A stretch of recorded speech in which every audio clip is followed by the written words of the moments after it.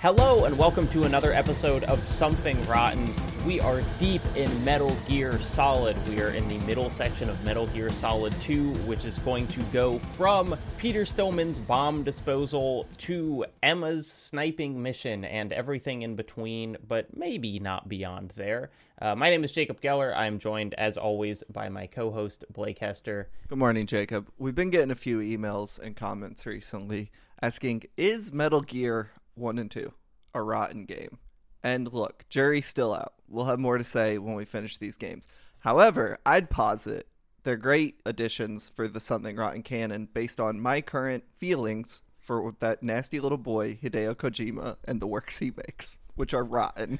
I have impure thoughts of anger towards him. The rotten relationship between Blake and Hideo Kojima only deepening. Blake, I was like, should we have like a thing, like a tagline for the podcast to be like, welcome to Something Rotten, about, because people are always asking like, what does it mean? And I'm like, about the rotten games and us little freaks who play them. I don't know. There's a show description on podcast apps. Like, read. It says what the show's about. Yeah, okay, that's like, it. Come on. Everyone, please read. But we are so excited, tagline or not, to welcome our guest for this episode, someone who Blake and I have referenced on the show before and are both big fans of individually. A YouTube person, game composer, all-around, multi-artistic talent, ThorHighHeels. Welcome. Hello. Hello. It's me. I'm here. Thor.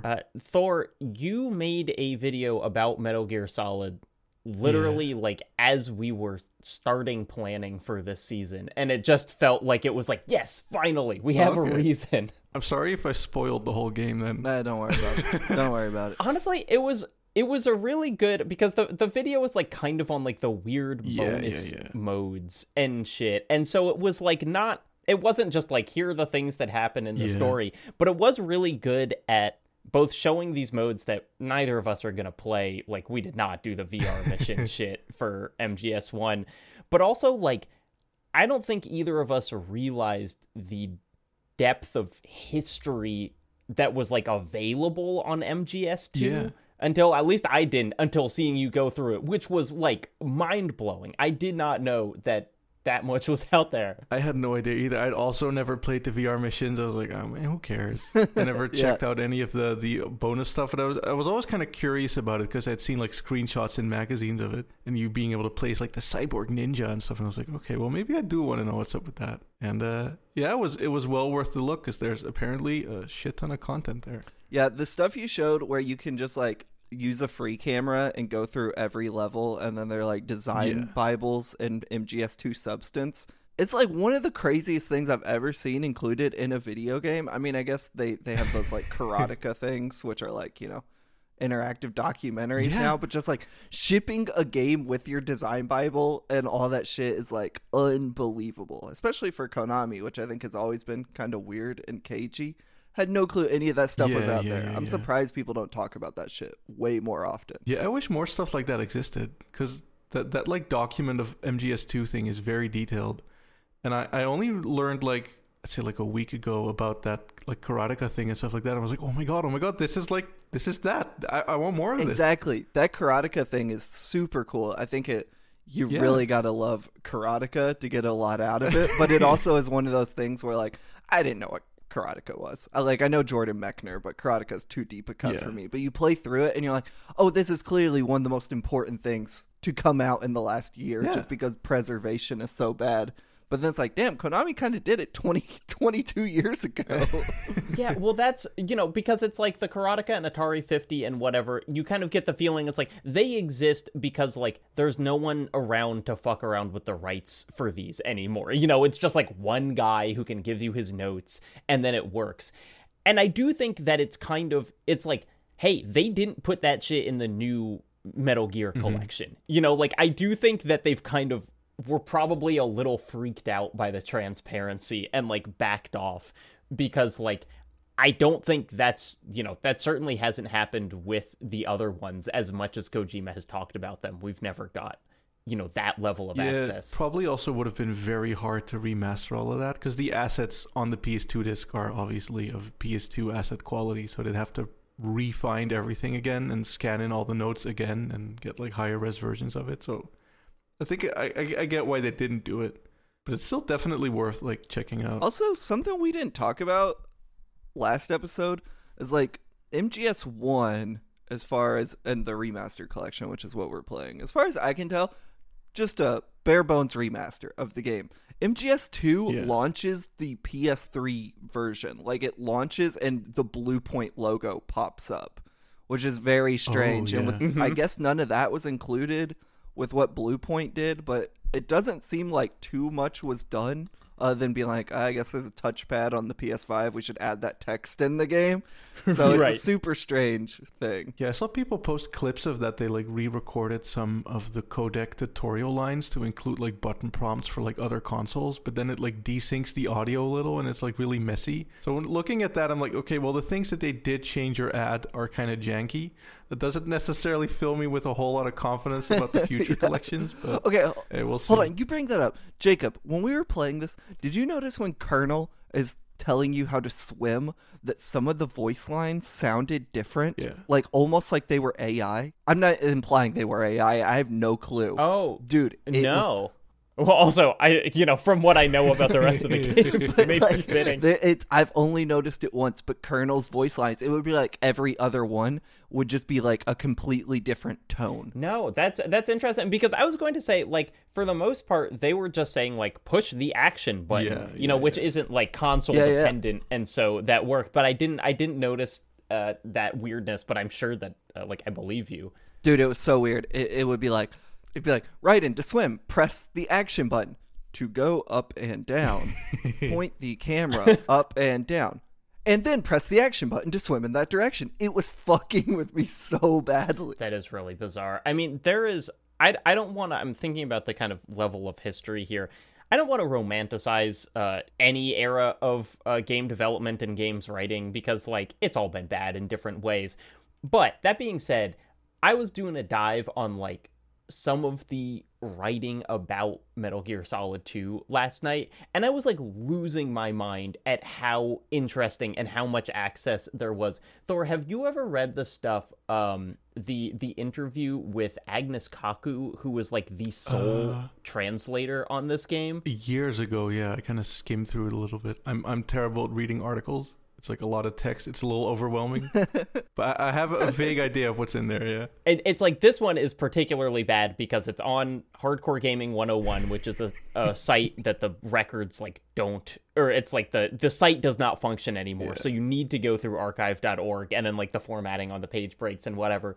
But it is this unbelievably transparent interview with this like woman who is 24 at the time, who translated the entire game with no oversight, was paid $5,000 for it, and like didn't sign an NDA, and so she can just say whatever she wants. And not only can she say whatever she wants, she gave like Hardcore Gaming 101 her entire working files for both Metal Gear Solid 2 and Ghost Babel, which is like so fucking crazy to just be like, look, they can't tell me to do anything. Yeah.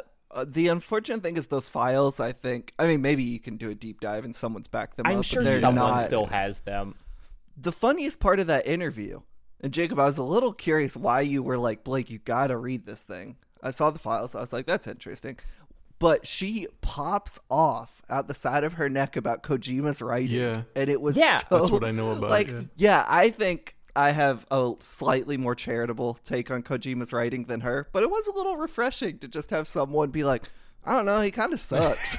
It's like, it was wild. I thought, but yeah, so I was messaging Blake last night being like, you gotta read this. This is so Blake coded. And I think part of that was that she said, she was talking about how like, it just feels that video game storytelling is so much behind everything else that video games are doing, and was kind of just like, can you just read a book? Like, can you just read any book? And the problem with video game writers is they don't read books, they only play video games, and then they write these bad stories, which is something that, like, we have talked about before.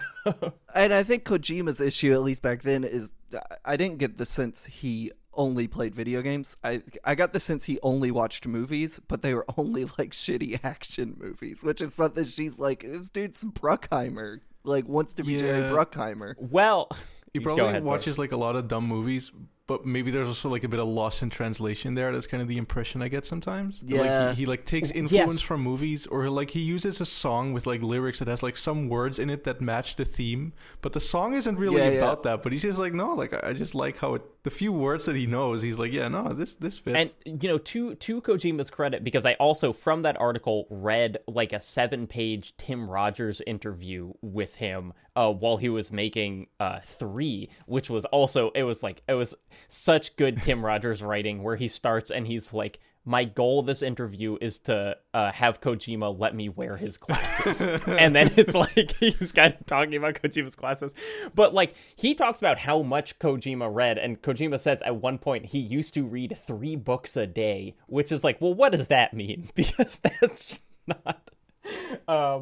But the other thing that was really interesting in that interview was she was talking about Konami and kind of the rules of the project being extremely strict with like not allowing her any more space, like no more text boxes to write things, and Japanese is just a way more dense language, and so you can like fit more information into fewer characters. And so like there was a lot of translation stuff that like even if she didn't think the original script was kind of dumb, which it sounds like she did, it was like, I literally cannot fit the things that you're saying into the text box that I am allowed. And so like there's just a lot, I will say I'm really enjoying this game and the writing of it, but like it is fascinating to hear someone be like, yeah, the reason that it sucks is, like these 3 things about a game that is widely considered, like a towering achievement of the medium. Yeah, I mean, stuff like that was very common though. Like there's a reason like a lot of PS2 games have like really awkward truncated acting sometimes. It's because they had to fit the voice lines into the space set by the voice lines of the original Japanese. So they have to speed up how they spoke or slow it down just to fit it. A lot of stuff like that. It is interesting. Like the interview gets in this a little bit, but like the first game was translated by Jeremy Blaustein, who like, as far as I understand, worked at Konami Japan. Like I think he was on the Silent Hill 2 team. Yeah. And so like the interview I think misses that part when it's talking about all the access Jeremy had to like design Bibles and the script and everything. But it gets deep into how, what's her name? Agnes, right, Jacob? Like, she had nothing. Like, they wouldn't let her, like she was like, she lacked the context of the entire game and was basically just, like, translating effectively a Google Doc, which is like, I wonder if that leads to some of the stilted shit.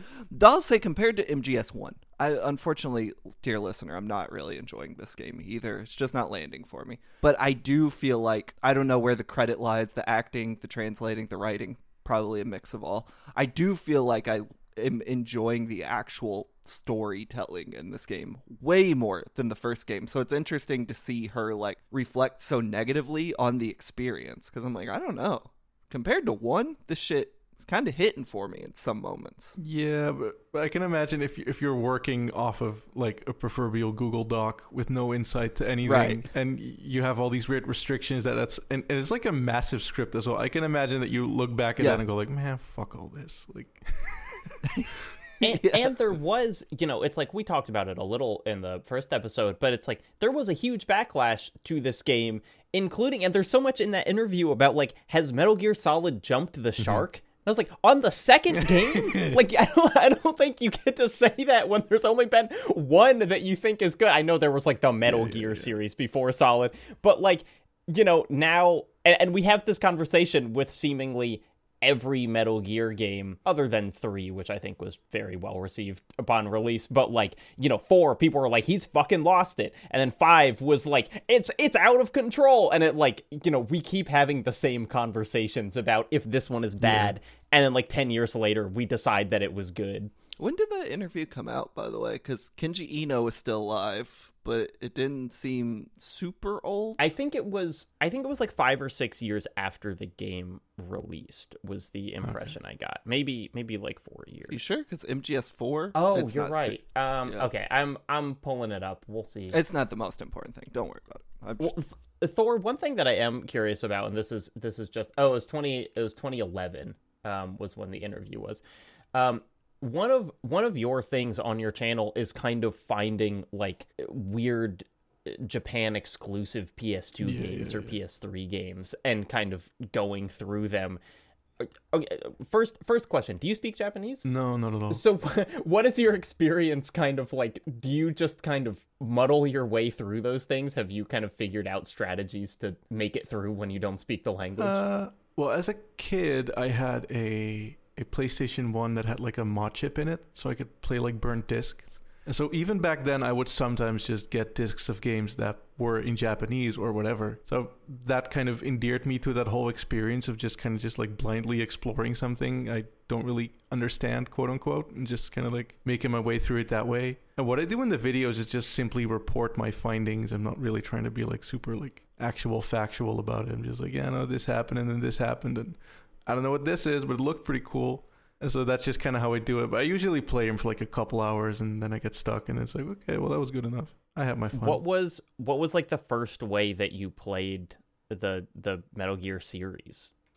Did you start in English? Did you start when you were a kid? Like what was your kind of exposure? I started with Twin Snakes on the GameCube, the remake of the first game. That's what I started with. And then I got MGS2 and I was just stuck on the tanker for a long time because I was a dumb kid and didn't know what I was doing. And then I saw that there was a Metal Gear Solid on the PS1. I was like, ooh, what's this? And I bought it. And then it was just the Twin Snakes, but it was ugly, and I was so disappointed. It was old. I was like, man, what's this? I hate this. And then I sold it again. You're like, he doesn't even do a rocket kick. Yeah. That was legit my reaction. But that and from then on, I just kept buying them as they came out, basically. You have an entire retrospective series, too, that listeners should go look at. That's like, correct me if I'm wrong, is it every single Metal Gear game? Basically, yeah. I talk about like the PSP stuff and the mobile games. There's like an N-Gage Metal Gear Solid game that I talk about. I talk about pretty much all of it. Did you do Survive as well? Yeah. I got to go watch that one. I haven't seen that. I'm so curious about that game, but don't want to play it. Did Jake ever talked about the time I was assigned to work? Polygon was doing this story where they wanted to know who worked on Metal Gear Survive from the Metal Gear Solid 5 team. And me being a lowly freelancer, my dear friend, Matt Leone, who I'm sure is not listening so I can indict him to the fullest extent of the law here, was like, I don't want to play that game. I just need someone to play it and get to the end credits and catalog every name in the credits so we can compare them to the end. And that fell on me. Ooh. Did you really? Let me tell you what happened. That game, I couldn't get a pre-release version of the game, which ended up working in my favor. That game I found inscrutable. Could not deal with it. I fucking suffered through like a day and a half of it, and then finally someone on YouTube uploaded a full playthrough, and that's how I was gonna be like, that's the solution. Yeah. And then at the end of the day, I still messed all the credits up, and Polygon had to do a bunch of work fixing my spreadsheet. But nevertheless, I was like 23 at the time. Cut me some slack. I know our friend Suriel Vasquez, who's been on the show. I think he actually played through the whole thing and was like, the end boss of that game is kind of crazy, though, for reasons that are like almost completely inscrutable. I played through the whole game. I sort of like it, not in a I enjoy playing it all that much, but just in a just beholding the absurd spectacle of it and where the game goes and just how much they do with the no budget that they had. And it goes to some strange places, and you can tell that they were really trying to write it sort of Kojima-y, but weren't Kojima. And so there's a lot of like, the funny, silly robot makes a pee-pee poo-poo joke. But it feels very uncanny, the entire game, and I kind of like that about it. But it is definitely not the best. Didn't Masahiro Ito do a lot of designs for that game? He designed one monster for it, which is that big worm thing that's kind of like roaming about. Gotcha. Well, look, if you're gonna ask Ito to make one thing, ask him to make a big worm thing that roams around. Though I don't think he designed the big worm thing that roams around in Silent Hill 3. So Interestingly enough. Well, that one, they just looked at a picture of male anatomy, and they were like, I know what I'm going to do with that. Come on. One other thing that is both kind of related to the interview with the translator, and also I just want to bring up because it's so weird. One of my favorite YouTube videos of last year was by the channel Game Champ 3000, who usually does like kind of challenge runs, like can you beat Mario without jumping or whatever. Yeah. But she released a video that was about Metal Gear Solid Ghost Babel, which is a Game Boy game where you just kind of do a bunch of little missions, and then you do all these missions, and then there are a bunch of like extra bonus ones, and they're weird, and they have like Donkey Kong in them and stuff. But then the last one, like when you beat the last one, which is, she reckons, an achievement that basically no one did, it says like, hey, good job, you're finally ready for the mission, Raiden. And that game came out before Metal Gear Solid 2. And so it was like technically a reveal that Raiden was there, but just like because no one ever played that far in the game, like it didn't mean anything and no one talks about it. It's like an alternate universe too, so it's kind of like it's like an alternate universe Raiden reveal before the actual Raiden. Yeah, it's reveal. like technically non-canon. Yeah. Very, very weird. It's just funny to kind of go back and do these things, and Metal Gear Solid has so many threads that you can kind of pull it apart forever. That being said, let's talk about the game. When last we left off, we had just met Peter Stillman, a bomb disposal expert, and Fat Man, a guy, had put bombs all over Big Shell, and they're going to blow up and send it into the sea, and so we went off to find them. And that's kind of the first bit of this game here, which is just kind of this weird scavenger hunt that seems designed to kind of get you to go into every like section of Big Shell, because it's just kind of like it's this very interesting design where it's just kind of like there are like 8 rooms, and each room is divided from the others by this like long kind of gangplank that you walk over. And it's like, I guess it's just a good way of letting you get to know it, and then they put all the bombs in the weird places. But like, I thought it was kind of fun just because it was like a little offbeat, and I don't think it's very like challenging to make your way around these places. And so it was just this fun little like explore the weirdo areas they've made. Yeah, if I feel like similar to MGS1, we're just dealing with a set piece generator. And it's your mileage will vary based on whether or not you enjoy the set pieces. I did like this one a lot. Finding the one in the bathroom was really fun for me. And then going into the room with that Vamp was in, and then be like, put the room back the way it should be. And then you find it behind the door. I was like, that's all clever shit. Jacob, with this section, which was considerably longer, and Thor, you having beat the game, I'm curious your thoughts. Having to record a podcast about it that ostensibly will talk about its themes and everything. Were you struggling with a bit with a lot of this section, just being like, this is just MGS1 again, and where do I sink my teeth into what's happening? And then granted, we hit the misinfo campaign later, but I spent a lot of this section just kind of floundering, being like, okay, where do I get to the substance? I guess pun intended here. I mean, for me, it's like so long ago since I first played it that it's hard to say if I struggled with it. Like you just mentioned, like there's a hint there where it's like put the room back as how it was. I don't even know that because I just instinctively know where the bomb is. So I just run through the whole Big Shell and do all the bombs. I mean, I guess it's got me like wondering, like a more direct question here is like, I'm kind of spoiled on the game, just like I have a vague idea of what the game is about. But like, if you were playing this with no preconceived notions of this game, like how do you think it would hit you? Just being like, wait, this is literally beat for beat the first game. Yeah, it's kind of it's one of those things that I feel like is maybe hard to put ourselves in that headspace like in retrospect, because I think I would be so thrilled. I think this game is so much more fun than Metal Gear Solid 1. I think it controls so much better, and the like enemy interactions are so much more interesting that I think I would actually just kind of be like, oh my god, it's like, it's like that part in MGS1, but now there's like so much more depth to how I go around it. God, yeah, I wonder, like, because I feel like I'm the opposite, where it's like, because I know to expect something, I'm charitably like, okay, here's the Nikita section. We have to do all this again. But I do feel like if I didn't know something was coming, I would be really thinking this whole thing was like very rote by this point, just being like, what the fuck are we doing? The Nikita and the electric hallway, that was the part where I was like, it's just this? Like, we just have another electric hallway? A lot of my notes from the section are kind of on, like, random little pieces rather than, like, big structural things. Like, my first thought is, Rose is fucking dumb. She thought King Kong was about the Chrysler building. Yeah, did you get this? Idiot lady. Come on. Where it's like, but it is one of these things that, like, Patrick was talking about last week, where it's like, you call Rose and you just have a conversation about, like, their relationship that's completely not related to the game. But it's like, she thought it was King Kong climbed the Chrysler building, and Raiden was like, no, you're thinking of Godzilla. And then they laughed, and Raiden says, we watched King Kong a bunch of times that night. And I was like, you watched it a bunch of times? It's a good movie, but it's not a which actually was it was one of my biggest laughs in that section, because I don't think this was intended, but I was crossing the bridge where there were claymores, and I had gotten a call just before that was like, hey, there are claymores. Be sure to use the Minesweeper.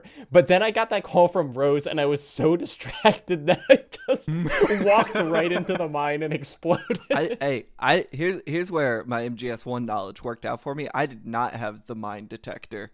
And I was like, I bet if I go prone and crawl, I'll just pick up all of them. And by God, that worked for me. Shit.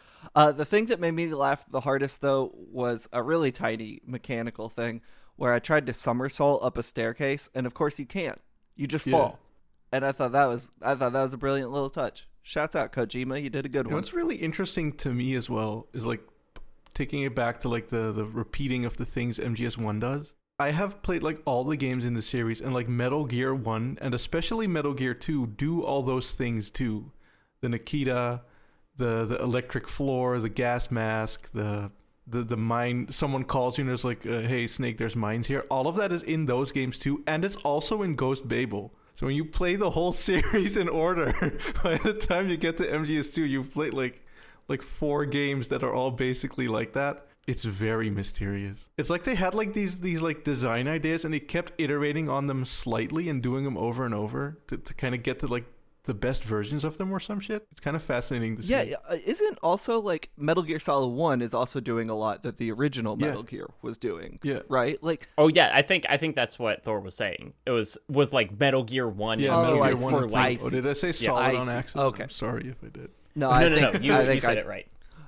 Okay, so how we feel about that? Is that is that bankruptcy of creativity, or does, I don't know, if you were a long time fan at this point, by the time MGS2's reveals hit, do you think that like lands so much harder? Well, I feel like it is kind of the conflict of this game is like, is it interesting to make Raiden pretend to be Snake and do all this shit that Snake did? Is like, I think you can read that as very intentional, and I've got more notes on kind of like specific things, but that falls apart a little if it was also in Metal Gear 1 and 2, because then it doesn't feel like it just feels like they only have like 4 ideas and they put them in every game. Yeah, I mean, we're obviously gonna have to circle back next episode when we like have the whole picture, but it's something I'm like constantly wrestling with, where I'm like, is this smart or fucking stupid? Which is kind of the Kojima experience, really, is playing one of his games, be like, you smart or dumb right now? I don't know. A part that I really liked kind of thematically is you're doing this bomb disposal thing, and you keep finding bombs in weird places, and Stillman calls you and is like, this doesn't make any sense. Why would he put a bomb in the bathroom? Like, that's not a structural place. And then Pliskin is also finding bombs, and like, he finds the real ones that are like in the support legs that would actually destroy it, and it immediately feels like, oh, Snake is getting to do the actual shit, and we're running around finding these bombs that are like completely meaningless. And I feel like they are kind of like, forgive me, they're like cucking Raiden in his own game, you know, like they're not letting him do the cool things. I didn't even think about that. That's really interesting. Also, like, think about MGS1 calling to save. Maylene gives you some like inspirational quote to be like, yeah, fuck yeah, I'm out here. I'm going to do this. And then Rose just berates you for being a shitty boyfriend. Rose is like, you never let yourself get close to me. Yeah. Jacob, that's cool. That's why we pay you the big bucks. Good thought there. That's right. And so then, there's a lot that happens here. Somewhere along this line, you get... Okay, so Snake discovers the real bombs. We need to get to the other bomb.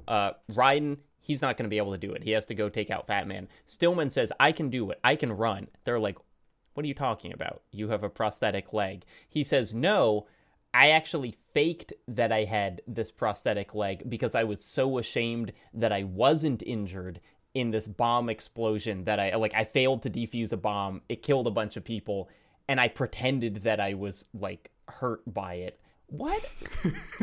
I don't know what to make of this plot point. Jacob, luckily, I'm here to help. It's bad writing. Yeah. It's just bad writing. That all happens, like, in a call as well. She's like over the phone, like, oh no, I was just kind of full of shit. I'm going to do it now. And then, like, he's just kind of gone after that. It's like, well, okay. I also, like, it's so... And this is a place where it's like, I fully believe this is just kind of like cliches, and it also feels like it suffers a little for like the English condensing of it. Yeah. Where Rose calls you after, and she's like, what the fuck was up with that guy? Why would he lie about that? And Raiden's like, we all have our own secrets. And she's like, Raiden, you're right. It's like, they just kind of resolve it. We're interrupting this broadcast to let you know that Something Rotten is dead. We're doing what? Starting immediately, Something Rotten is done. Finished. Gone.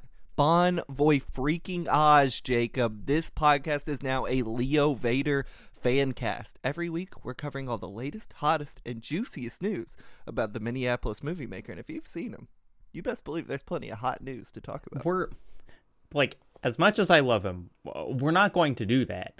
But if you like Leo so much, have you considered signing up to Nebula? To what now? Nebula is this wonderful streaming service run by creators with exclusive videos, podcasts, shows, the whole 9 yards. I'm on there. Leo Vader is on there. Blake, you're on there. Is that what these checks are from?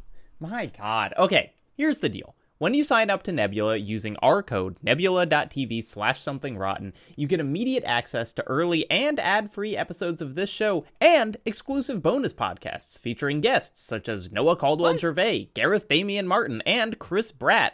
You also get access to Nebula's entire catalog of creators and content, and your money goes directly towards us making the show better. Do you think Leo feels about me the way I feel about him? I think a better question is, does Leo know you exist? I've literally pooped in his bathroom. I would sure hope so. How are you, Thor, when you play this game, when you played it a million times, do you have like a lethal, non-lethal, stealthy, guns blazing, like, do you have kind of a typical way that you run through it? Yeah, with MGS2, I usually just put it to very easy mode and just like run through it and just kill everyone and throw people off of the bridges and choke them out and whatever, and just have fun with it with when you get like the AK and just running around shooting and shit. I play it very much Rambo mode.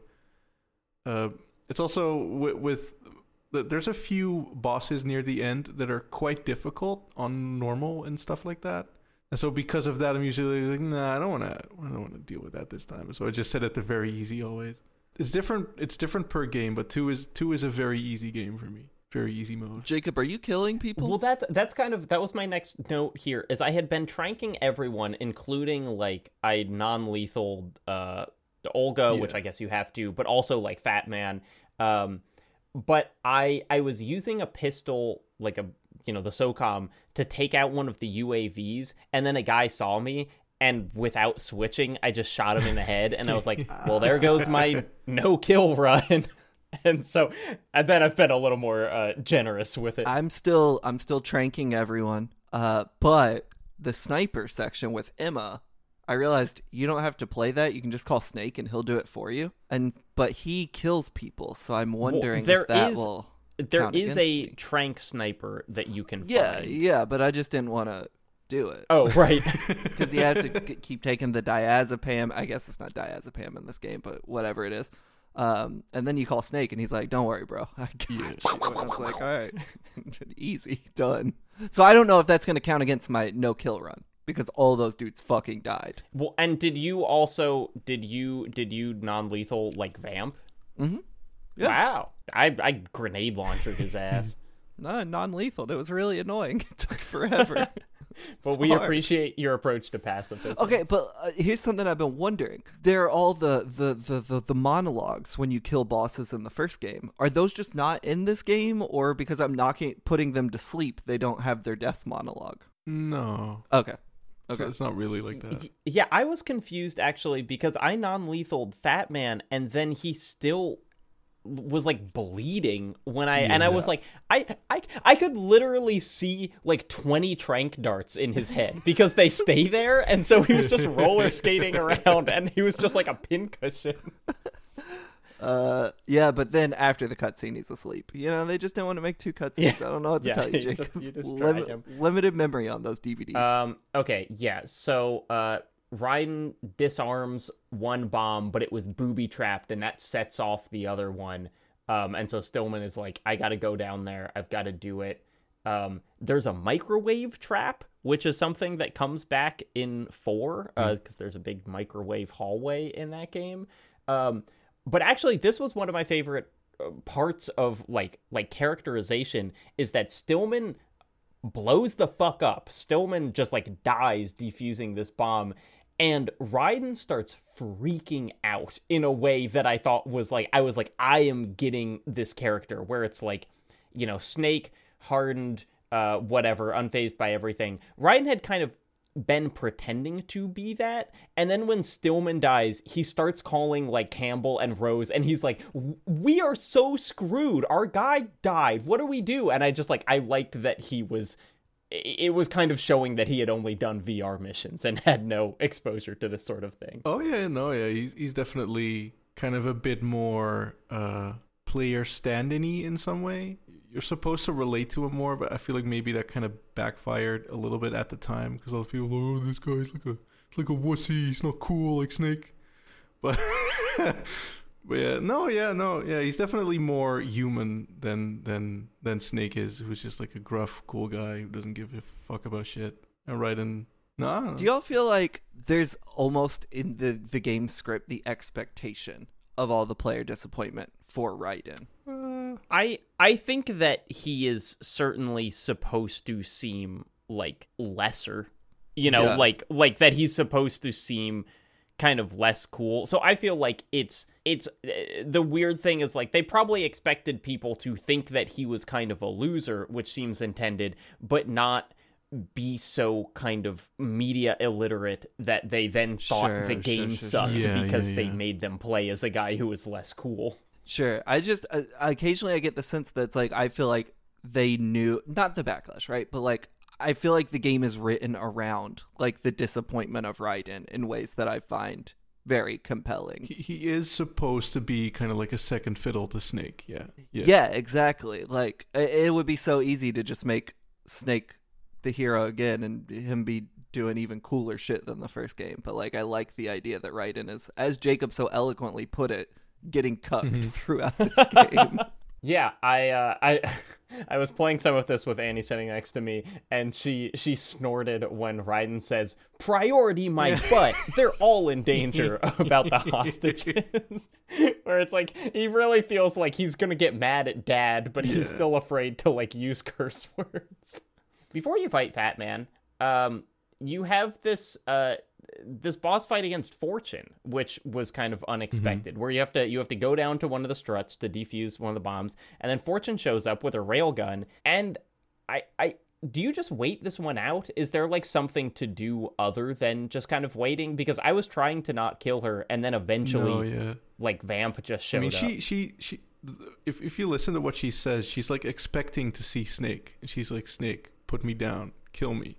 But it's not Snake, and then Raiden can't do it because he's not Snake. I think that's kind of the idea that they're playing with there. So yeah, you do just kind of have to hide and be Raiden and just kind of sit there. I do really like her design so much, and maybe that makes me just like her character more. But some of the lines she has where it's like lucky in war and nothing else, and it's like, oh, that's why you're called Fortune. She tells Raiden you've seen the fires of hell, haven't you? Which I thought was a weird line, because I was like, well, Raiden hasn't seen anything. But I guess he was like a child soldier is kind of his other backstory, which is maybe also a reveal. Like he keeps not telling Rose anything about his childhood. But I really like the thing that happens afterwards, which is that he's shooting at her and Vamp shows up, and one of the bullets just swerves around her because all of the bullets swerve around her and just hits Vamp in the fucking head. And then she's like very sad, even though Vamp is totally fine. But I just like the idea of kind of Vamp catching a stray because she can't be hit by bullets for some reason. I like that it stays in his head for hours. Yeah. Later cutscenes, it's just still there. He's just rocking it like a piece of jewelry. Dude rocks. I love Vamp. He's a cool guy. And then we go up and fight Fat Man. Man's on roller skates. Yeah. Can you believe it? He has a wine glass with him, too. Oh, yeah. And like a straw, yeah, with a right? straw in it. How dare you? I'm an artist. And he throws it on the ground. What's going on with this dude? I don't know, but I love that scene. It's so wacky. What are we doing? Because he gets like built up, like Stillman is all like, "Oh, he was bullied, and I care for him, and he was like a son to me." Then he appears, he's this wacky guy on roller skates. he's like a Kids Next Door villain. Yeah. Like he just, he had a line where he said he used to hang out at department store counters, and I was like, "What? I don't understand the connection to the rest of his character." I don't know what that means either. I missed that. I don't remember that at all. Yeah, he says he hung out at like a store of like a clockmaker, I think, is what he mentions, and he watched him make clocks. Oh, and that's right. how he got okay. infatuated with bombs and stuff like that. Okay, maybe I misheard I think is what he said. That's there's a lot of his dialogue that I do think is actually fairly clever in the like talking about the nuclear bomb way, because it's, you know, like the unsaid thing is like, okay, Fat Man is the name of like the, you know, one of the nuclear bombs dropped on Japan. And so he says like Fat Man and Little Boy, see Oppenheimer in theaters now. It's not in theaters. But he says like he's the greatest humanity has to offer and the lowest, which is like an interesting thing to kind of talk about, you know, the nuclear bombs with. And so it's like there's cool stuff going on there, but his character is so almost like overstimulated. Yeah. You know, he's just so much. Yeah. I feel like that's a common thread in this game where I don't know. The trademark style is like, of course Fat Man has to be so much. But then it's like, where is the substance? Pun not intended that time. But, like, at what point are you overshadowing the substance? You know what I'm saying? Like, I don't know. And maybe I just have fucking idiot brain. But, like, when a guy's on rollerblades and being that goofy, like, sometimes it's hard for me to pay attention to, like, the nitty-gritty of what they're saying. And that feels like sometimes a common problem in this game. It's like there are really interesting ideas in it. Where, like, especially when we're going to get to the Arsenal misinfo campaign, which I think is, like, really cool and people have talked about a lot. But it's also tucked into, like, 20 minutes of people talking about the what are they called? The Liberty? The Patriots? The Patriots. And it's like, I don't give a fuck.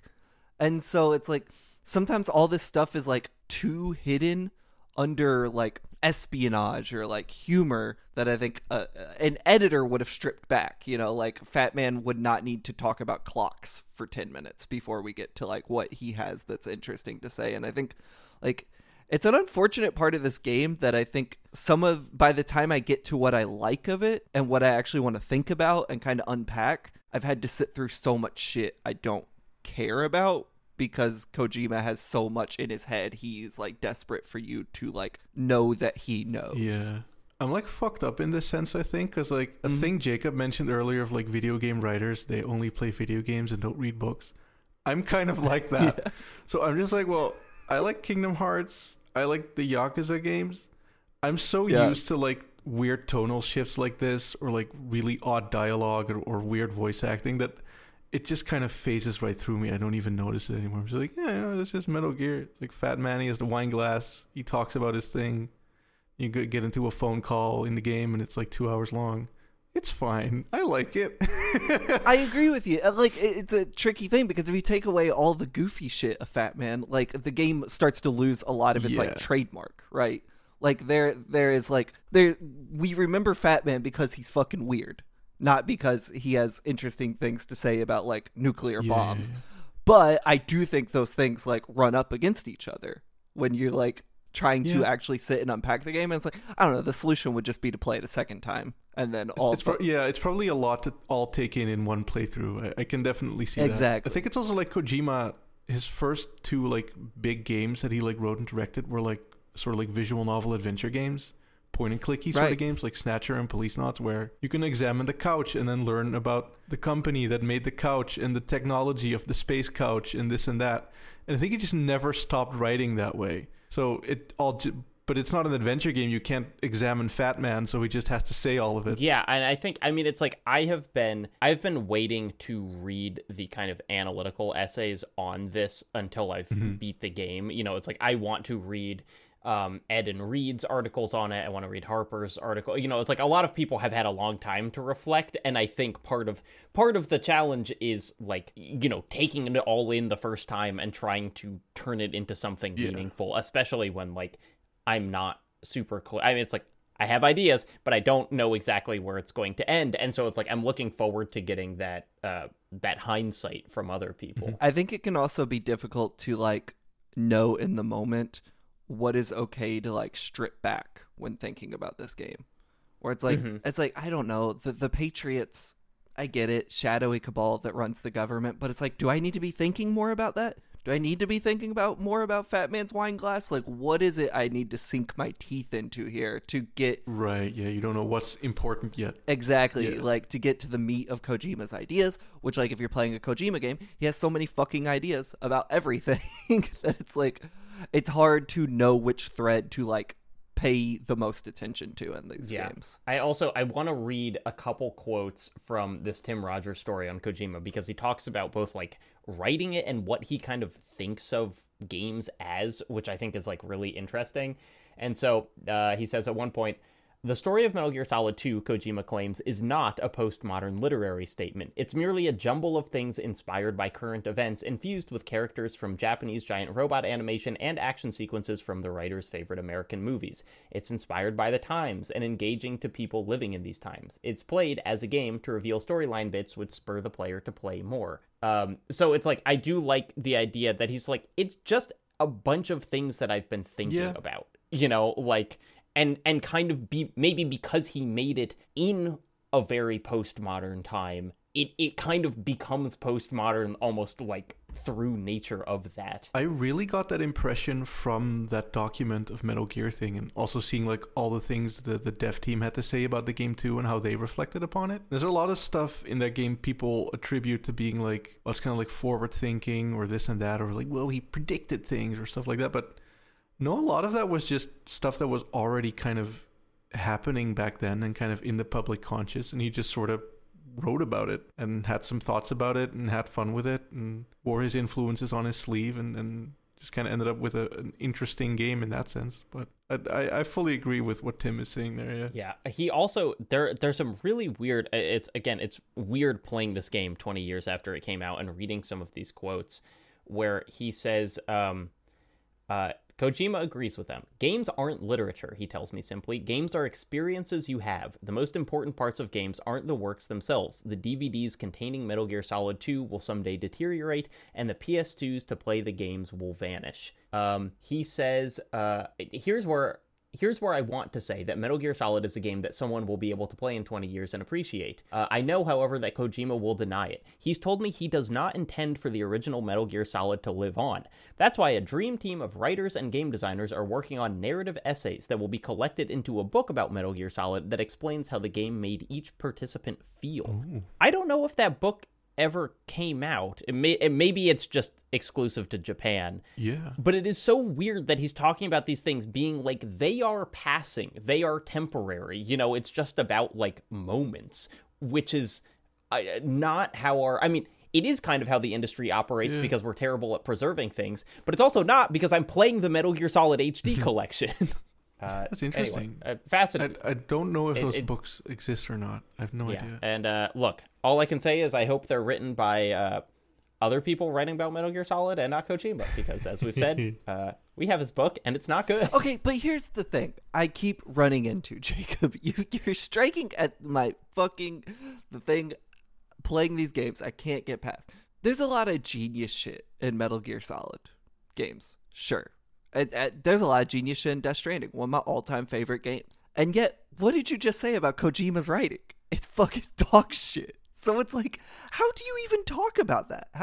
Well, do you understand what I'm saying here? Yes, I think that he is actually, unlike Agnes, who said that he's like not good at characters and kind of derivative with plot lines, I think that conceptually he is a really interesting writer and thinks about things a lot. I think that his book is bad because he's writing about other stuff that he likes and he is not really able to articulate like insightful thoughts about those. But I don't think that means that like he's not, I am enjoying, like, I think there is a lot in this game that I am like really into from a narrative point of view, and I do give him credit for that. But like, as my feelings, I've said numerous times, is like, I do think conceptually he's great. Like, he has really great ideas, but the moment to moment of it I find so rough sometimes. I don't exactly know what my question here is or talking point is, but these games have become impossible for me to even think about because I'm constantly wrestling with the creator, which is maybe the fucking point. Like, he's making a sequel about how sequels are annoying. Like, maybe he wants you to fucking be mad at him in some way, but it's like, yeah, and it's worth saying, even in that interview, he was like, you should write in bold font, no more Metal Gear games for Hideo. And it's like, he didn't want to make 3. Yeah. But then he did. And he said at one point, he kind of conceptualized the series like James Bond, where it would just be like Snake is a character and different people do different things with him. And so he does seem somewhat trapped. It's like he's trapped in the medium because he talks about like, well, I wanted to write books, but like I couldn't think of anything new to write in a book that someone hadn't already done. And so that's why he's making games. He wanted to make movies. It was really hard to make movies, and it was easier to become a game director. I'm not saying that like games are his third choice, but it doesn't ever feel like he thought of himself as a guy who would only make video games, and certainly not video games about the same characters, just like 5 of them in a row or 9. Yeah, you can tell from like Metal Gear Solid 3 the most, but all of them kind of have this, is that you can tell that there was a desire to make something that wasn't Metal Gear, but just kind of had to be crowbarred into the Metal Gear canon and framework and whatever to kind of fit in there. But he definitely wanted to do more other things as well, I'm pretty sure. Let's talk about some of the interesting mechanical stuff that happens here. There's a room full of hostages, and one of them has a pacemaker. And so you've got to both dress up as one of the guards, find an AK, smash a dude's head against the retinal scanner so you can get in, and then get like a directional mic. Also, you can go and like listen to a bunch of guys' heartbeats, and one of them sounds different. And I thought, this is great. Like, I love that shit. Yeah, this shit rocks. It's so fucking funny, dude. I love. Yeah, the heartbeat thing is actually something that they did first in VR missions in the first game. There's like a mission there where you have to find a criminal, and he's like nervous, so you have to listen real up close to him to like scope out his heartbeat of who is anxious, and that must be the guy then. Oh wow! It's kind of fun to see that then reused and kind of like built upon with like this whole big idea and context around it with the mic and the retinal scanner and stuff like that. It's really neat. This moment also introduces one of my favorite little things in this game, because it's a directional microphone. I know what you're going to say, yeah. Yeah, you'll often have to use it to listen into conversations, and as people move around, the subtitles will get smaller as they get quieter. And I was like, that's fucking brilliant. It's so did y'all hear the pooping guy in that scene? No. You have to listen to... It's after you find the guy with the pacemaker, and then there's like Ocelot and Olga and Solidus. They're like talking, and you monitor them with the microphone. But if you veer way off to the left, you can hear someone taking a shit in the bathroom. You can just listen to the whole thing. Of course, I missed that. And that's why it's a 10 out of 10, folks. Exactly. So we find out some of the plan here, like Ocelot, Liquid Ocelot's plan, because also, yes, obviously, it's like they say. So Raiden is obsessed with Snake not being dead, and Campbell and Rose keep telling him that he's dead. And they're like, we exhumed Snake's body. DNA showed it was him, but he's missing his right arm. And I was like, I put this together 4 hours ago. But, so, like, yeah, Liquid's arm on Revolver Ocelot. They've got a plan to detonate a nuke in the atmosphere over Manhattan to create an EMP effect, basically wipe out all the electronics, and then create, like, a home base there. Yeah, kind of like the end of Fight Club, if you think about it. Here's the thing. I currently live 3 miles from Wall Street. I think we should do that, frankly. You ever been down there? I think just go for it. I know this game was saying maybe this is a bad thing. I'm here to say good thing. Let's do it. I'm on board. Blow them up. I like that it is just kind of a take it. I mean, it truly is. It's very Tyler Durden-y. It's, like take it back to zero.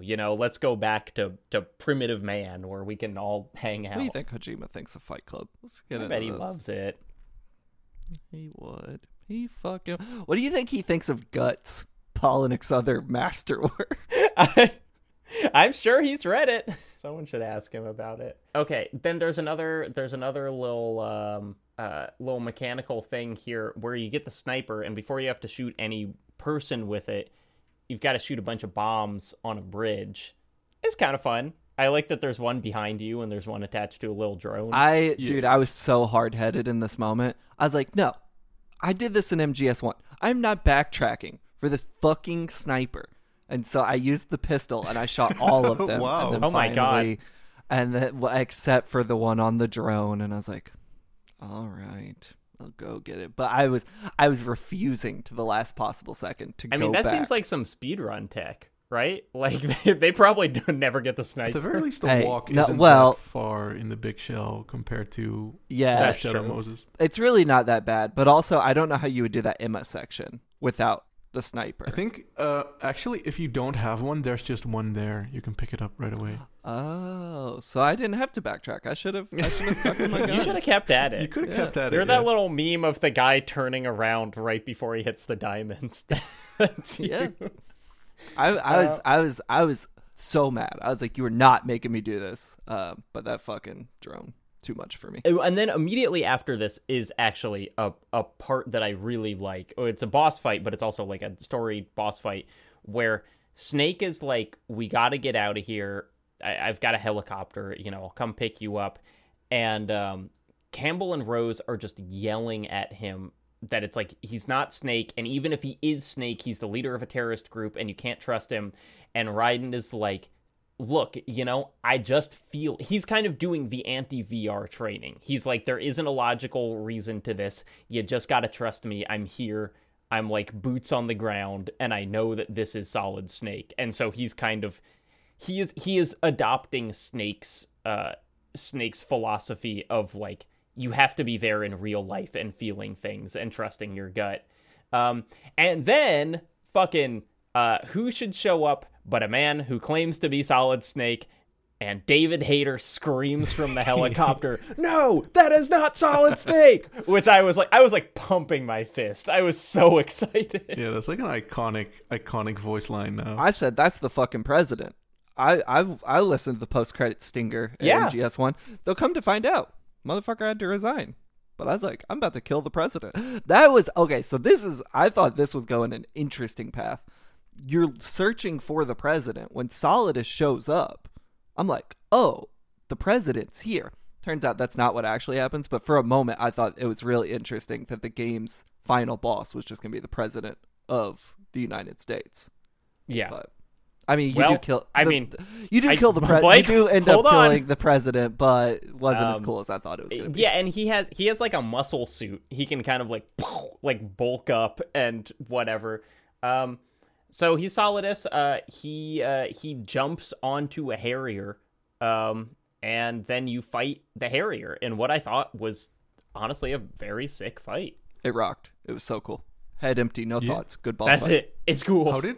on like a non-lethal, how did you trank the Harrier? I didn't. but they don't die at the end of the cutscene, so the game had my back. Harriers don't have souls. They're okay. And then Metal Gear jumps out of the water and catches it. And I was also pumping my fist at this point. And Vamp starts running on the water, and it's like after a while of like not doing that much big stuff in this game, this is like a big scene that really got me going. I love that the robot makes like dinosaur sounds and stuff. We had a whole discussion about this last week where Blake was like, why does it need to roar? And me and our guest Patrick Willems were both like, because it's cool. Yeah, I'm not denying it's cool. I just think for a game that over explains everything, it's missing a 20-minute explanation of why Metal Gear roars. So I think in MGS5 there's like this whole stuff about like evolution. In Peace Walker 2 about like how like creatures came out of the ocean and learned to walk and became bipedal or bipedal. They say both across various games. I'm not sure what the pronunciation is. So there's something there about like evolution and stuff like that. But also it was probably just cool. It is cool. I'm not going to take that away from them. It's cool when it roars. I like a good Metal Gear. I think we should make them in real life. But when it roars, then it can catch the Harrier. Yeah, you know? Yeah. It's got to be able to open its little mouth. No, it's not the opening of the mouth that is the issue, Jacob. I understand that it can open its mouth. That's fine. It's got a laser beam in there. The roar, we have to acknowledge, needs some more workshop. Okay, so there's some more stuff that happens here. Raiden gets pissed on. We all have a good chuckle at that. It's like that scene in American. It's like that scene in American Pie 1 where Stifler gets peed on from the top balcony at the party. Was that a good thing to interrupt you to say, Jacob? What are you glad? Yeah. Well, when did American Pie come out? Because I mean, it was Kojima before this must have for seen sure. It. It was before this for sure. It was like 98, 1999. Damn. He finished making Metal Gear Solid 1. He saw American Pie. He said, I have an idea. We need to make a second. I think what's cool about the piss as well is that like there's like a demo build of MGS2 that has like this whole sequence where the boat blows up and Snake has to escape from it and has like water physics in there. But they scrapped it because Kojima said it wasn't fun and also had like a lot of technical issues. But those water physics, they did not go unused because right there. Yeah, it's like, that's real piss. A full display. Got the pee stream. Got the pee physics. They did it. There's a lot of pee stuff in these games, huh? There sure is. Yeah. They really luxuriate in Emma pissing her pants about an hour later in this game. Well, that's to remind us that she's, Otacon's brother, who also famously pissed his pants. It's thematic piss. Otacon's sister. Okay, so this happens, but I feel like we got to just like take a step back here. We got to talk about the Patriots because that's the next big thing that happens is you find the president. The president gives you a little dick tap, which whatever. But then he tells us about the Patriots, which is essentially the Illuminati. That it is like a cabal of incredibly powerful people who are above the government. And they control everything that happens, and the government and all of the positions in it are just fronts to make it look like this stuff is happening, when in reality it's all controlled by the Patriots. Blake, this was something that you referenced as like, do I need to know about all this? It's getting in the way of my cool misinformation. What parts of this did you like, and what parts did you not? I liked the part where the president said he's a pawn, and I was like, that checks out. That's cool. I don't know, like shadowy cabal Illuminati shit.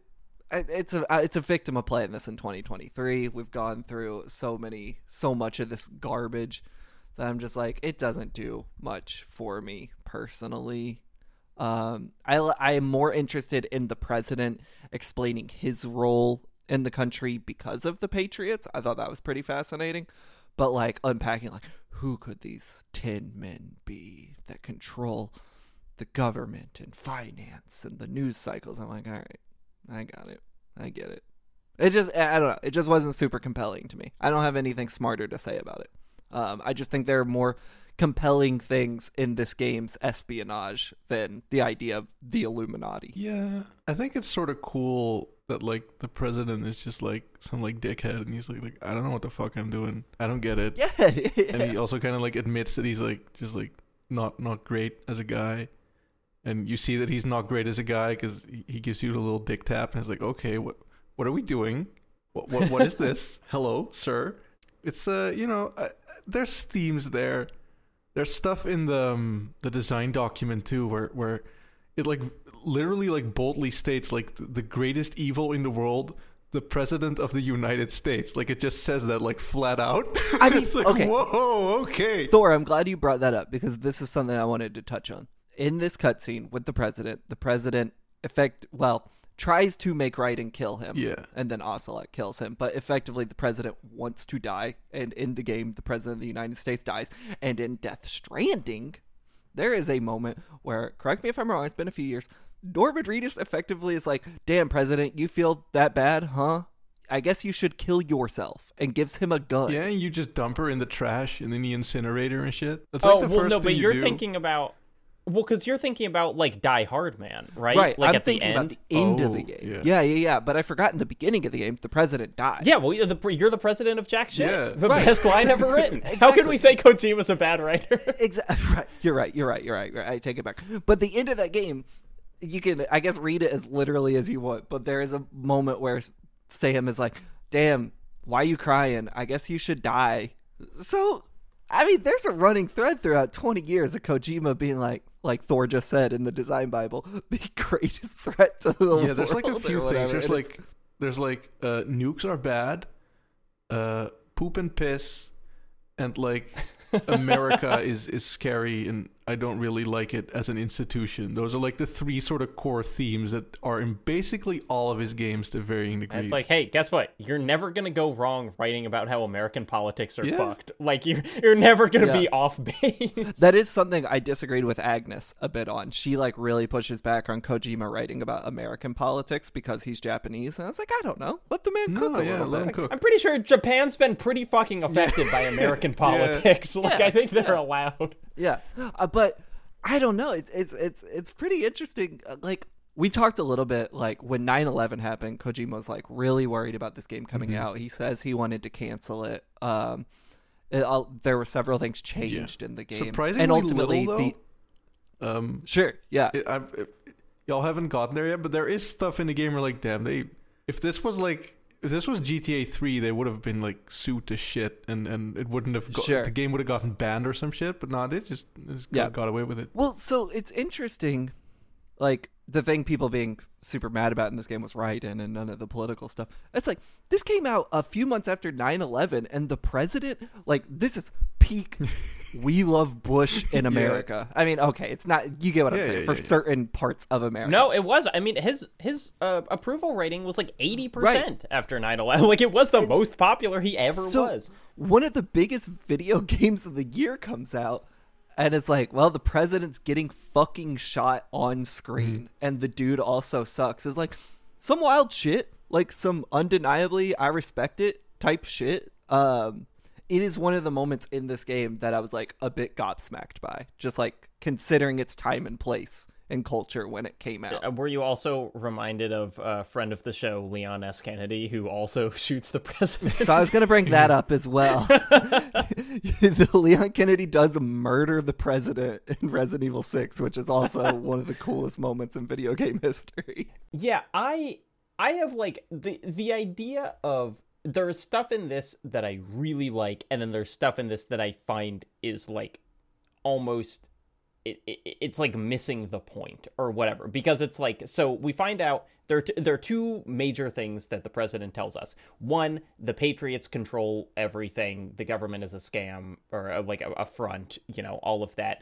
Two, the way that they control everything is effectively through misinformation, that they control the flow of ideas, and because of that, they can keep everything in line. They suppress things that they don't like. They promote, you know, other things in favor of it. The whole idea of Big Shell being a cleanup operation is like fake news, you know. and what they're doing with Arsenal Gear, which is what Big Shell actually is like this supercomputer that is going to control all data and is going to, like nothing will be allowed to escape the level of influence that the Patriots have. This is the stuff I found very fascinating. I don't particularly think it's Kojima predicting the future. I think people gamers need to read more books. Yeah. It's like propaganda existed before the internet, quite famously. But I do like this idea, and like Kojima is clearly, like a lot of media coming out at this point. I mean, another example that I think came out the same year, Pulse by Kiyoshi Kurosawa, has this like incredibly cynical view of the internet and what it was going to do to personal connection. And like, it is fascinating to see this game and its writers thinking about like how the internet will affect the news cycle, and how it already has, because we see like Snake he is a cult hero of sorts, but like they're wanting to influence the news to make him an eco-terrorist, to turn the tides against him, which goes against the objective facts of the story. I thought that was a really fascinating way of thinking about the internet and its like incoming influence and widespread like dissemination of information. Like within 5 years, the internet would just be where everyone lives effectively. And like him thinking about like, yeah, you don't have to print a web page. It doesn't take 12 hours to print, to write. The like production is like vastly changed to get news out there to people. I thought was really, really fascinating, especially playing this in 2024, having lived through America in the Trump presidency, where fake news became this just like fucking meaningless thing.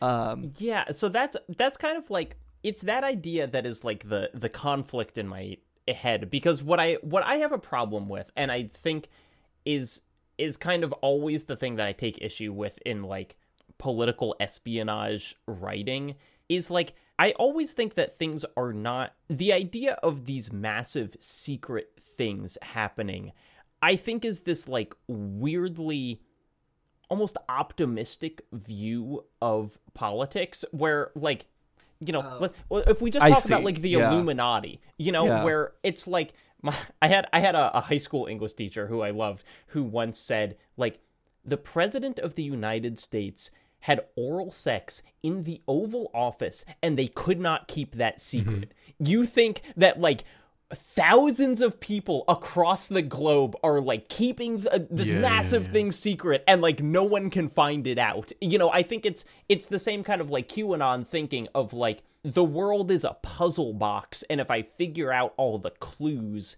then I can solve it. It is like a type of conspiracy that I think is just like very naive, because the reality is like they're saying everything they're doing. It's like, it's not actually hidden. I 100% agree with what you're saying, Jacob. And the like not perfect counterpoint is just like, well, right, but a game that unpacks why passive voice and news writing is damaging to how we view like catastrophes and like terror is not interesting narratively for a game. You know what I'm saying? So it's like, granted, I work in journalism. It's game journalism, so it barely counts, but nevertheless. But like, I think I'm going in it with that background where it's like, okay, yeah, I don't think a shadowy cabal is news blasting out, this fake news. But I am thinking about like, when we're seeing the Israel-Palestine conflict right now, the way organizations are covering that, which I don't want to call it misinformation, but you are using passive voice to change the way people think about who is dying, who is, inflicting damage, who the oppressor versus the, a lot of intentional word choices and things like that. Exactly. Yeah. Thank you, Thor. And that's what I'm sorry, Jacob. That's what I'm grabbing out of this more so than like, I get what you're saying, and maybe, I'm sorry, I'm just kind of repeating myself. No, but it's, I mean, and you're right, and it is this really weird fine line, because like, hey, guess what? Israel showed that fucking propaganda snuff film like in Raleigh last night to like a bunch of city council members. And so it's like, it's not like giant government propaganda campaigns are not happening. It's just like we know, like, the weird Trump fake news thing was like, you would have all of the evidence there, and he would just say, no, that didn't happen, and everyone would believe him. And it wasn't even like the news was being suppressed, although he was very, like, anti-journalist, but it was just kind of like, he could define reality for his supporters just by saying it, and that is also the case for Israel, for, like, whatever other issue you want to pick. And so it is this kind of, like, it's both, like, a smarter and dumber future that Kojima is proposing here, of, like, it's like, we need to do the cover-up, where in reality, it's like, I think the cover-ups are largely unnecessary, and Arsenal gear, like, is being created just through, like, you know, Silicon Valley algorithms of just, like, deciding what people want to see and then showing them more of that. And so it is, like, it is so fascinating in, like, you know, sci-fi is as interesting in what it gets wrong as, like, what it gets right. And so I think that this is, like, a really cool cultural object for, like, the specific view of the future of 2001 compared to, like, where we are now in the future. It is also one of those things that, like, you run up against, I think, with, like, what would you call it, technophobic type sci-fi around this era, where it's like the cynicism around the internet often misses the importance of the internet, and, like, there's undeniable value to how quickly news can get out in the world these days. You think about, like, when natural disaster, granted now Elon's throttling how many tweets people can send, but when natural disasters happen, like, go to Twitter to get the news, especially if you're in that affected area, that this game completely misses the value of that. And, like, that makes sense. That's probably less interesting narratively, or just not something Kojima wasn't thinking about Twitter at that time. But I think there is, like, an undeniable cynicism here that misses, like, the counter arguments. Does this make sense? I don't exactly know where I'm going with this. I somewhat disagree, because I think the reason that they need Arsenal gear, Thor, we'll talk about this forever, so please jump in. But, like, I think the reason that they need Arsenal gear is because they were like, hey, the fact that Snake is alive and a hero got out there because of the internet. In the That's past, a good point. Yeah. They would have been able to stop this, but now they need this, like, supercomputer to stop it, because the internet is disseminating information faster than the sensors can control it. I think there's things that would drastically change this conversation if y'all had beaten the game. So maybe there's some stuff you can hold out on. we will just repeat this conversation next week. It'll get if into anything, a lot of things, though. This entire podcast, I think, has been building up to this one conversation. But yeah, Jacob, Thor, help me out. What was the news stuff in Rising? Wasn't there a similar plot point? I've only played Rising like 2 times. No, there's memes. Okay. The guy says memes. I know there's a guy who's like, the good old days of 9/11. I know that's a quote in there, but I forget the exact context of those quotes. I mean, it was essentially that Armstrong also, who's the big bad, you know, senator, he did also want to control the news media, you know, and he was kind of doing so, and you know, writing references that, like, the shit he's pulling is going to be like WMDs in Iraq, where it's like they're telling. So I don't think, I mean, the idea of memes in that game is sort of, I think this will be another example of, like, being able to talk about it more capably after next week's episode, but, like, it's doing the same thing. I think, kind of interestingly, what Rising is doing is, like, almost so much closer to our reality, in just, like, they're not talking about a giant shadowy cabal, they're just talking about, like, what senators are doing. And so it's an interesting game. Should we play that again? Maybe a bonus episode? We both played. I've played that game 1 million times, but hey, I do love how ridiculous that whole, like, monologue is that Armstrong gives. Like, it's so over the top, and there's so much in there's so many quotes. It's so good. It's so good. One of the best moments in a video game. Also, politically, the most confusing shit I've ever completely heard. Incomprehensible, but also it rules. I remember us talking about this, Jacob, one time, where it's like Armstrong will say one line and you're like, yeah, kinda, and then he'll say the next line and you're like, oh, wait, no. It's like, I think that makes but it does make sense in the same way For sure. that the right will use class consciousness as a way to like cudgel accusations of racism. They'll be like, so, like, quote MLK, but very selectively, and yeah. So it's like I don't think that his incomprehensibility is actually like a problem for the scene, but it's like, yeah, he does not have a coherent philosophy. Exactly. That game not written by Kojima. No. I wonder what that guy's No, also written. We can we can talk to our guest next week about that, because I've actually had discussions with them in the past about this very thing. Yeah, it's great shit. Gosh, yeah. So this is all, Arsenal gear is meant to keep the world as it is.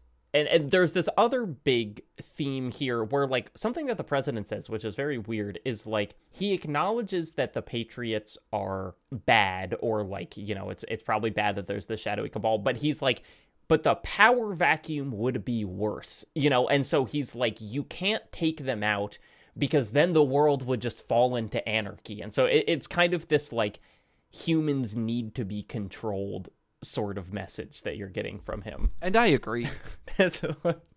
Blake will just plug Blake into the Matrix. He's ready. Law and Order, that's my cup of tea. Gosh. So then after this, it's almost like going back to like solid ground after this is a little disappointing, because it's like, this is so swimming section. You don't really go back to solid ground.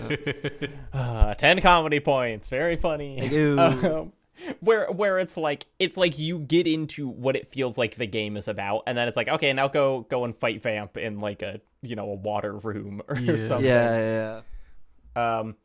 Well, here's the first thing that I just want to call out before I've played it, is the president gives Raiden a disc to quote unquote deactivate Arsenal gear, and I was like, I know what that shit does. I played Metal Gear Solid 1. The thing where Snake's like, great, I turned it off, and Liquid's like, no, you turned it on. One of the funniest moments in a video game. So time will tell if that happens again. And so the rest of the section is just kind of about Emma, what's Otacon's last name? Emmerich. Emma Emmerich, who is also working here and knows how to like do some computer stuff. Here's the shit with Emma, where I was like, get to the fucking point. I don't give a shit that she's scared of water. I don't care what kind of fucking chopsticks she has in her hair. Look, great. I love character development as much as the next person. Emma means nothing to me. I don't give a shit that she moved to England. Swhy did her father die in the swimming pool, by the way? That makes no fucking sense. Kojima, I'm around. If you want to hire me as an editor, dude, you need an editor. This game would be 3 hours long after I was done with its script. But it's lacquered chopsticks. It's all the rage right now. Don't you need to know that? I don't give a shit. Here's my my main edit that I would make with Emma is if you're going to have Raiden hit on her constantly, don't make it look like she's 11 years old. What the fuck is going on? Jacob is different culture. You can't criticize. Yeah, okay. Criticize that. That was another section where Annie was sitting next to me on the couch, and she was like, excuse me, when he was like you should wear contacts. And it was like, no, when he said that, I was like, oh, Rose gonna be mad. And then when I went to save, Rose was like, are you fucking kidding me? And I was like, that's good writing. That's good stuff right there. Oh, and then there's this whole conversation. Did you get the conversation with Rose about how Raiden wouldn't let her into his room? Oh yeah. Yeah, why is does he have implied that he's like hit her? I wasn't. She said it was the first time you raised your hand against me, so I didn't know if it was the threat of violence or actual violence, but it was like, gah. And then we find out that Raiden sleeps in an empty room with one bedroom and one desk and nothing else. There's the Metal Gear Solid visual digital novel, something it's called like that. It's like it was a comic book, and then it became a movie for the PSP, and it's on the HD collection y'all have, I think. I'm not sure. I think it is. That kind of goes into that a little more, but like in a very, very weird way, where it like shows Raiden and Rose at home in their apartment in Manhattan, and it's like really awkward. And then it characterizes Raiden very differently as like this standoffish asshole who talks in like a 80s action movie accent. He's like, I don't care what you say, bros. It's really odd. Also, does that mean he has a second normal bedroom in the apartment? Yeah, or do they just not sleep together? I don't know. No, because she was like, you wouldn't come in the bedroom to sleep with me. You were in your bedroom. The relationship is very odd because it both feels like they've known each other for a long time, but it also feels like they don't know each other at all. Yeah. Which is kind of a point, I think. But I'm also not maybe entirely sure what it's trying to say. Yeah, I don't know. I agree with what Patrick said last week, that it's like, it feels like a whole other story that you're experiencing. And I do kind of get excited when I save and then Rose says something and I'm like, oh, here we go. Here's some like weird relationship drama. But it is, I have no idea where it's going to resolve. Weren't sort of like drama movies like a trend at the time? Sort of like rom-coms and like movies in that kind of tone of like problematic relationship-y, big romance sort of movies. Maybe Kojima just saw that and he was like, I'm gonna put that in the game. They are named after the Titanic characters. Exactly, yeah. So, oh god, they are. Oh my god, I didn't even think about that. Jack and Rose, that's right. Blake, Patrick brought this up last week. You got to edit that out or sound like you weren't listening. Oh yeah, of course. This is the Titanic characters I knew. Yeah, it's no big deal. Totally. I don't even know why you brought that up, Jacob. I already knew it. I'm just making clean edits, just clean edit points there. Okay, this is a minor point. It seems like there is far more dialogue than they had the budget for in this game, because constantly two characters are standing next to each other and then will call each other on codec, which is just very silly. Well, then you don't have to animate all of it. Yeah. No, hey, look, it's genius, except for then we have to watch all of it happen. The swimming section sucks. Let's just skip past it. It sucks. I do like when you open the door and Stillman's dead body is there. That's a cool bit. I like that there's a bunch of mines there. Like, how did those get there? Why? And Raiden is like, who put those there? And Snake's like, I don't know, someone. It's so bizarre. It's like those like underwater mines as well. Like they leaked into the, but would they not have gone off?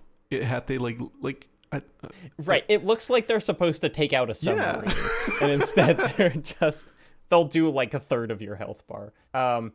Emma says that one of the pieces of knowledge that the Patriots have suppressed is knowledge of 60,000 genes.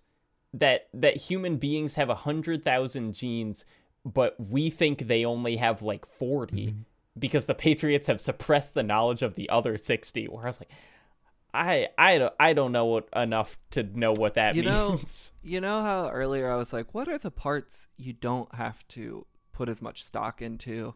This is one of those where I was like, this is not important. Not going to worry about this at all. I'm going to say it definitely is. Of course. Fucking 60,000 genes, Blake, remember.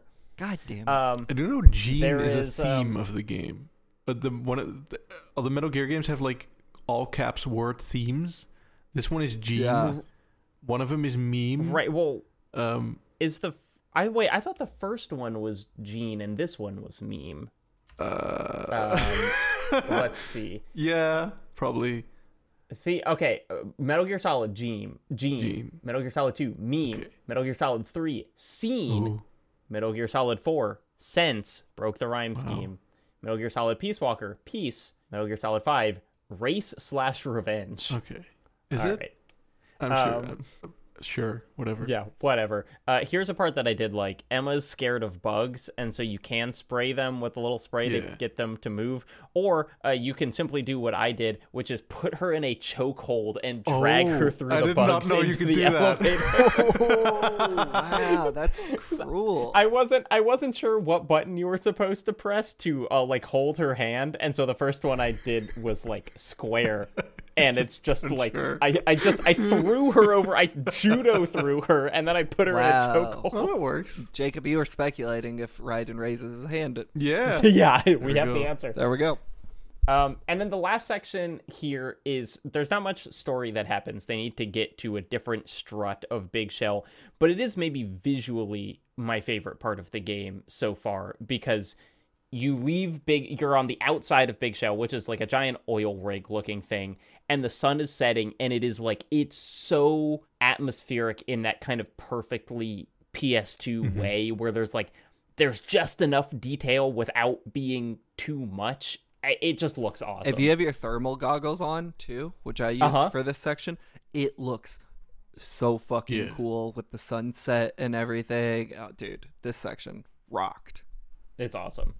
And then you can just call Snake, and he snipes everyone for you. And that rocks, too. I wish that you could do that the whole game. Thor, are there any goofy-ass things you can do in the sniping section?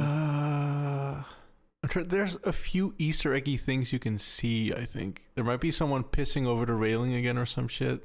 There's something like that. I think you can also use the directional mic there to hear some things, but I'm not entirely sure. You can hear another guy taking a shit. Yeah, that part's like late enough into the game where I kind of stop messing around usually. So I know less about it there, because it's also not the most fun section, if I'm honest. I just kind of want to get it over with most of the time. But I do think there's a few Easter eggs there, I'm pretty sure. And that's where we ended for this week. Next week, we are completing the game, which I'm sure is just like a nice, clean little wrap-up and won't introduce any new ideas or anything. Nothing weird will happen. Thor, what is your like ranking of the games, or like where does Metal Gear Solid 2 sit? I know Metal Gear Solid 5 is my third favorite one, and place 1 and 2 would be either 2 or 3, but which order I would put them in I can never quite decide on, because I love playing 3, but I like 2's whole like vibe and story and stuff more, but I like playing 2 less. I don't think 2 is necessarily always a very fun game to play, which is why I play it on very easy, as I mentioned earlier. There's a part in your recent video where you talk about like the look of a hallway on like the tanker section, and I got to that hallway, and first I thought, oh, this is the Thor hallway, but I was like, you're so right, in that like the kind of whatever place in graphics it was where it's like there was like a ton of work put into like faking how the lights bounced around and stuff, but it just looks like a picture or like a matte painting as opposed to like a real hallway. I love shit like that. Like it's definitely like a picture versus painting sort of thing where it's like, well,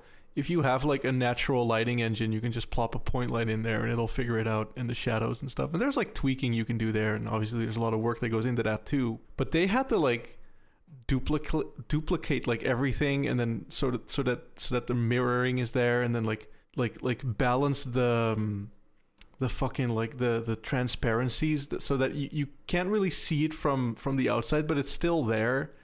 And like there's so much work that had to go into like even just making the railings in that hallway like reflect and stuff like that. It is very much just like like a painter who would have to know how like light bounces to like be able to draw it that way and stuff like that. It's pretty interesting. Do you remember, this is off topic, but one of the things that they were showing off with the Fox engine was just like a picture of an office, and they were like, this is made in Fox engine, and it looked perfect, and it's like, they're still just making cool hallways. That's just what they do. I have to Google that. I don't actually remember that. I remember seeing like a jungle. Oh, this shit. Yeah. The boardroom that they remade. It's like straight up where they like. That's like straight up the boardroom in their office. Yeah, and they remade it. Yeah, I mean the tanker segment like reeks of like tech demo sort of shit to me, where there's like so much like the rain and stuff too, and how the particles for the rain work, how they're like caked into the model, and how the wetnesses work on the decks, and like there's so much just like hardcore vertical slice tech demo, like look at all this shit we can do in just this little segment. Because the big shell, it looks good, but nothing in the big shell looks as good as everything on the tanker does. It is really it's like that. I can't remember which ImSim guy said it, but it's like make the city block game where it's like everything is you only do one city block, but everything is perfectly rendered. I definitely say there's like ImSim-y elements to Metal Gear games for sure.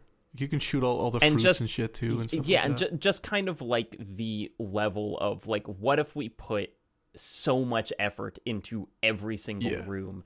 And like I think that the big shell part is less compelling because the rooms just don't have that. Yeah. You know, it's like I'm just kind of running through them, and it's like, sure, the room where the boxes all move around is like fun, but I never have to like interact with that mechanic. No, because you can just go in first person and shoot all the guys and then just run through it. You don't have to like.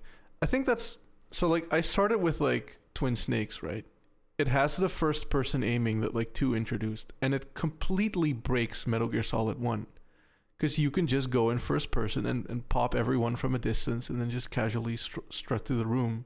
And I think it's interesting that like 2 is like, it's like they designed the levels with MGS1 in mind, and then the first person aiming happened. They were just like, oh, whatever. Like, I'm gonna redo all this. It's very fascinating to see that same game that you think would be built around the first person aiming just isn't at all. I think that totally. Like looking at it, it's like, hey, and that's what happens when you have to make a game in 3 years, like of this scale. Because technically, if you look at it, like the box room is very interestingly designed in terms of what you can crawl under. You can move in synchronicity with the boxes so that they don't see you. There's a lot of stuff there, but you don't have to do any of it because you just shoot all the guys. Well, Thor, if you had to leave us with like, what should we be thinking about as we play this next section? Like, is there a way to kind of prepare ourselves? Trying to think of something that wouldn't be too spoilery.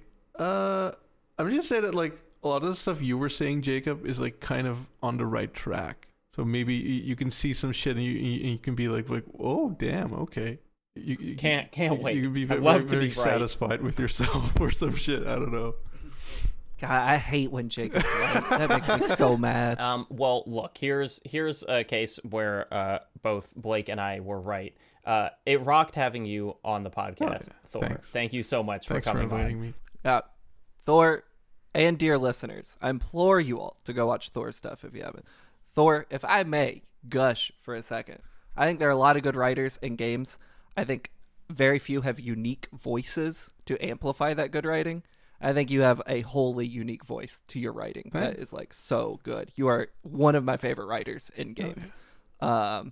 And I think about that Free Yuji Naka song all the time. I think it's the funniest shit. So it was awesome having you on. I'm a huge fan. So thank you so much. It's so funny. I'm getting people who are like, actually, yeah, man, let him out. And I'm like, well, I wrote it as like a joke. Like he seems like kind of an asshole by all means. I don't know. He committed a crime. That's so funny. Well, we'll put the link to your channel in the description.